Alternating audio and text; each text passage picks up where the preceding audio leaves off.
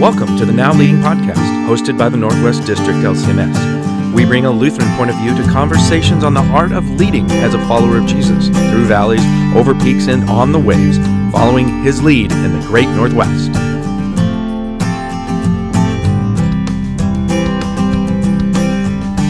Okay, here we are again on the Now Leading Podcast. This is Dust Kunkel, and I'm sitting here with President Paul Linneman.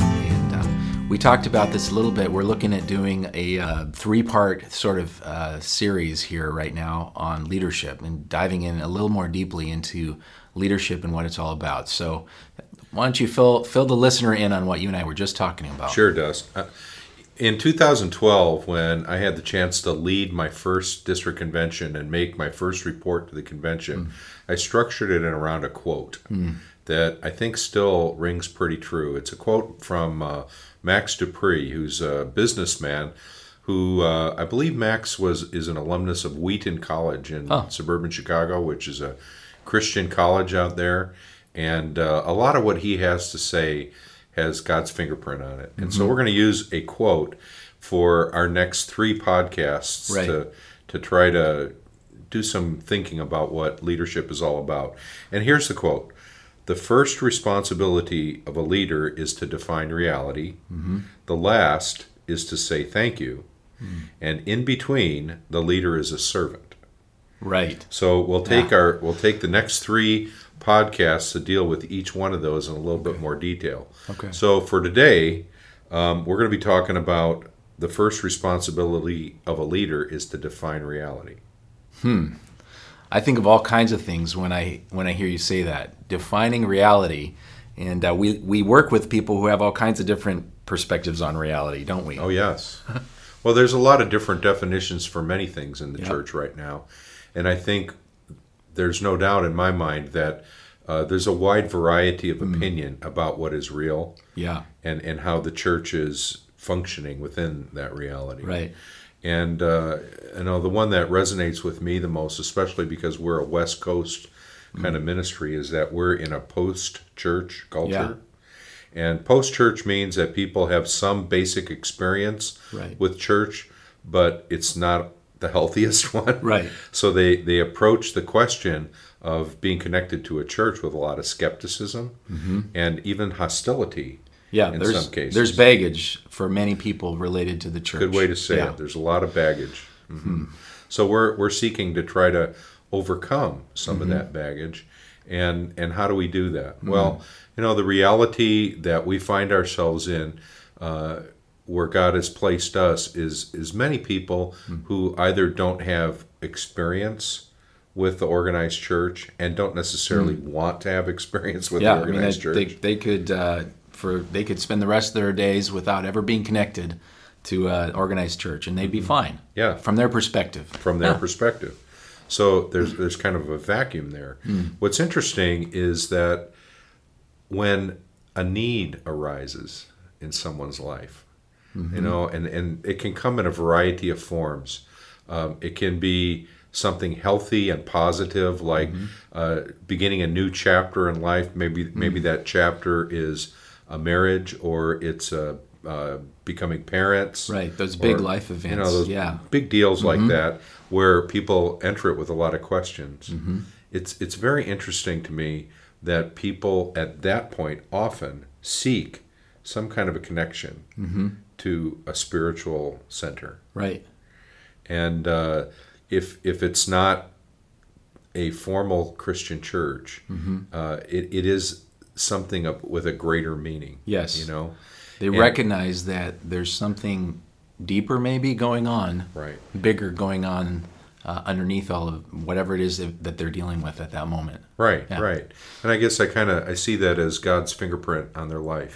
He's their creator, whether they recognize it or not. Yes. And when they find themselves in a place where something big is happening, it gets them to take a step back, perhaps, and step out of the routine and their normal way of thinking and see a larger picture. Right.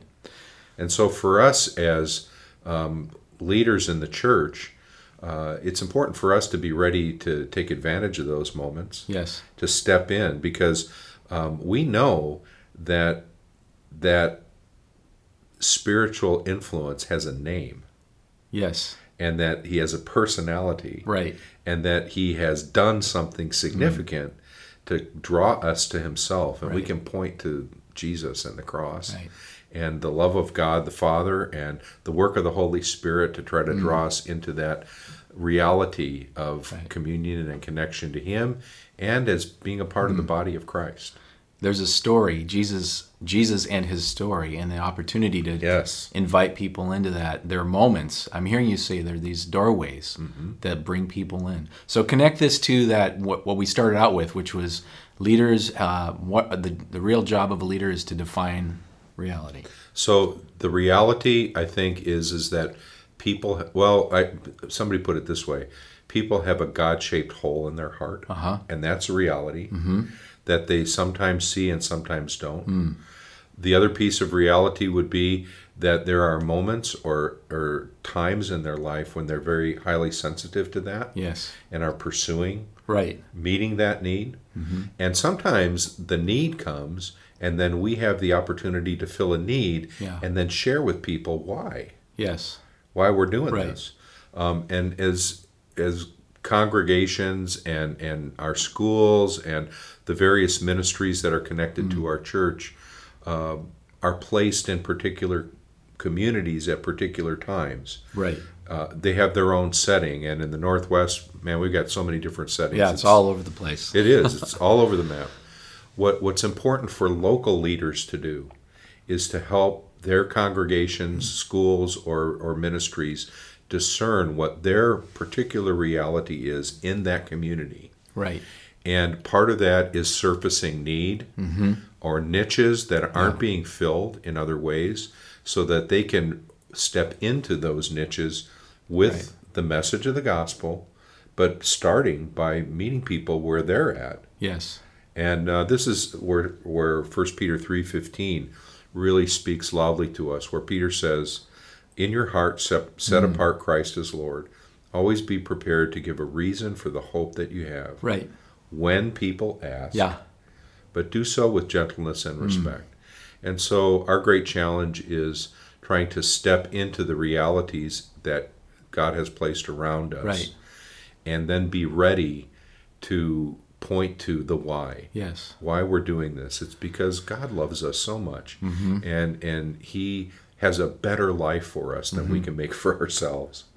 Yeah. You know, that there's something out there that he can draw us into that we can't manufacture, that we can't create, but that he wants to give to us. It's more than we could ever dream. Oh, and man. He's offering it. This whole leadership thing is so interesting. It's really, my brain is racing right now, Paul, because I heard you say, the other thing is that a leader says thank you, and in between the leader serves. And so we're going to be talking about those two things as well in the next Correct. two podcasts. But defining reality, let's kind of zero back in on that first again. Yes, So yes. I also heard you say that our reality in the Northwest is we're in a post-church culture. So one of the big realities for us is that people bring all kinds of layers of perspectives about the church. There are many of them not positive. Right. Yeah. Right. So that's part of the reality that we need to pay attention to Yes, as it we is. go forward. And there are things that we don't think about ourselves. Right. We don't evaluate ourselves that way. Right. Yeah. But we have to recognize that other people are. that's the reality. That is the reality. Yeah. And to be ready to step into that, even when it's not the most inviting or the Right. most comfortable for us, but to seek how we might step into that. I want to bring up a couple of tools that people can use to discern what their reality is in their Great. particular community. Good. Now, one of the great partnerships that we have is with Lutheran Church Extension Fund, LCEF, and they bring some great resources to the table. One of those is Mission Insight, which is a service that they provide that provides kind of a deep dive into the demographics of your community. Right. That tells you a lot about the people that are around you, what their perceived needs are, what their actual needs might Right. be, and hopefully will open some doors into ways in which the church can make a difference for even people that are not a part of the association. Right. You know. Yeah. The other one is oh, now I lost it. Vision Path. Vision Path. There Thank you, go. Dust. Thank But you. before we get into that, Yeah. we've seen a number of congregations really be surprised by their communities when man. they get into Mission Insight. In man. other words, they start looking at all this, kind of the some of the details, but also some of the trends in their neighborhoods. Totally, And suddenly realize, oh, this is the reality compared to this. And Right. that's like, Right. I'm hearing you say, that's the first battle we have to fight, is telling the truth to ourselves about what's really going on Yes. in our neighborhoods. Thank you for that. You're Yeah. right. You're exactly right. Okay. When congregations are vacant and they're preparing to issue a call, Yes. our office asks them to do Mission Right. Insight as a part of their self-study. And that self-study piece is really important. It is. But even congregations who aren't looking for a pastor can benefit from Mission Insight. Right. It's not just required that you have to be vacant for it. Yeah. But Vision Path is another way then to get at what do those numbers mean for Exactly. us and how can we respond to them. And Vision Path is a service, again, that is available to congregations through LCEF, where someone will come into your church and help you discern answers to some of those That's right. questions. So in our district, the contact person is Susan Olson here Right. at the district office, and this is a plug for Susan. Yep. If you're interested in learning more about your community and then trying to figure out what to do about it, LCEF can really help. Exactly. And we've seen that the combination of Vision Path with Mission Insight takes the data and helps a congregation process that data together. And, Right. and we actually need to do that as well, don't we? It's one thing to look at things on a page. It's another thing to sit together in a room and process together Right. what does this mean? You know? Yep. That's the body of Christ in action. Yes, that's right. Having that conversation. Yes. A couple other things, a couple other resources we wanted to share before we're done with this segment of the podcast, right? The Essential Participants, Yes. which is another process-oriented tool for congregations that they can access with us, right? Essential Participants is the product that was produced after the last district convention Yeah. in 2015, where our board led us through the ENDS policies and how that connects to our communities. Yep. And it's a toolkit that's available on the Northwest District website that gives you some handholds about how you can ask some of those significant questions about your ministry. The other one the other resource that we'd like to make available is the Legacy Toolkit. That's also on our district website, and it helps congregations discern where they are in the life cycle of their congregational life.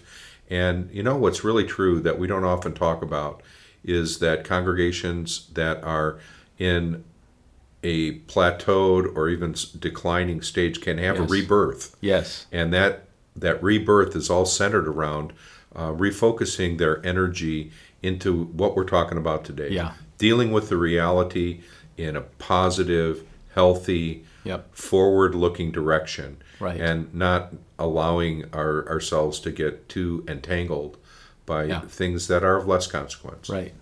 You know, I saw the doctor the other day, and sometimes that can be a painful experience, can it? Ooh, yeah. And you get all this feedback, and you get labs done and so forth, and then someone tells you the truth about what's going on. And in the midst of things being painful, it still is one of the most important things we can do for ourselves as human beings. But kind of to draw the parallel, what we're talking about here is similar. There are tools available for congregations to also look at reality, what's really happening, and kind of tell the truth to themselves. And then after that, there's a number of other steps that come, depending on how the Holy Spirit leads them. That's right. Yeah. 2 Lutheran questions, right? Yeah. What does this mean? And coming up with an answer to that. And then, how is this done? How How are we is going to this make this done? work? Yes, that's right. Well, this has been a great conversation, at least to start with, on defining reality. And my guess is we'll get more into that, particularly down the road. We might be talking a little more about congregation life cycles, and that might be a podcast and some other things. But You bet. our next podcast that will be coming after this one will be about serving and about thanking. And so we hope that you tune in again, listener, wherever you are. Final question. We always like to leave them with a question, Paul. Here you go. The question that I'd like you to be thinking about following this podcast is, how's my reality changed in the last few years?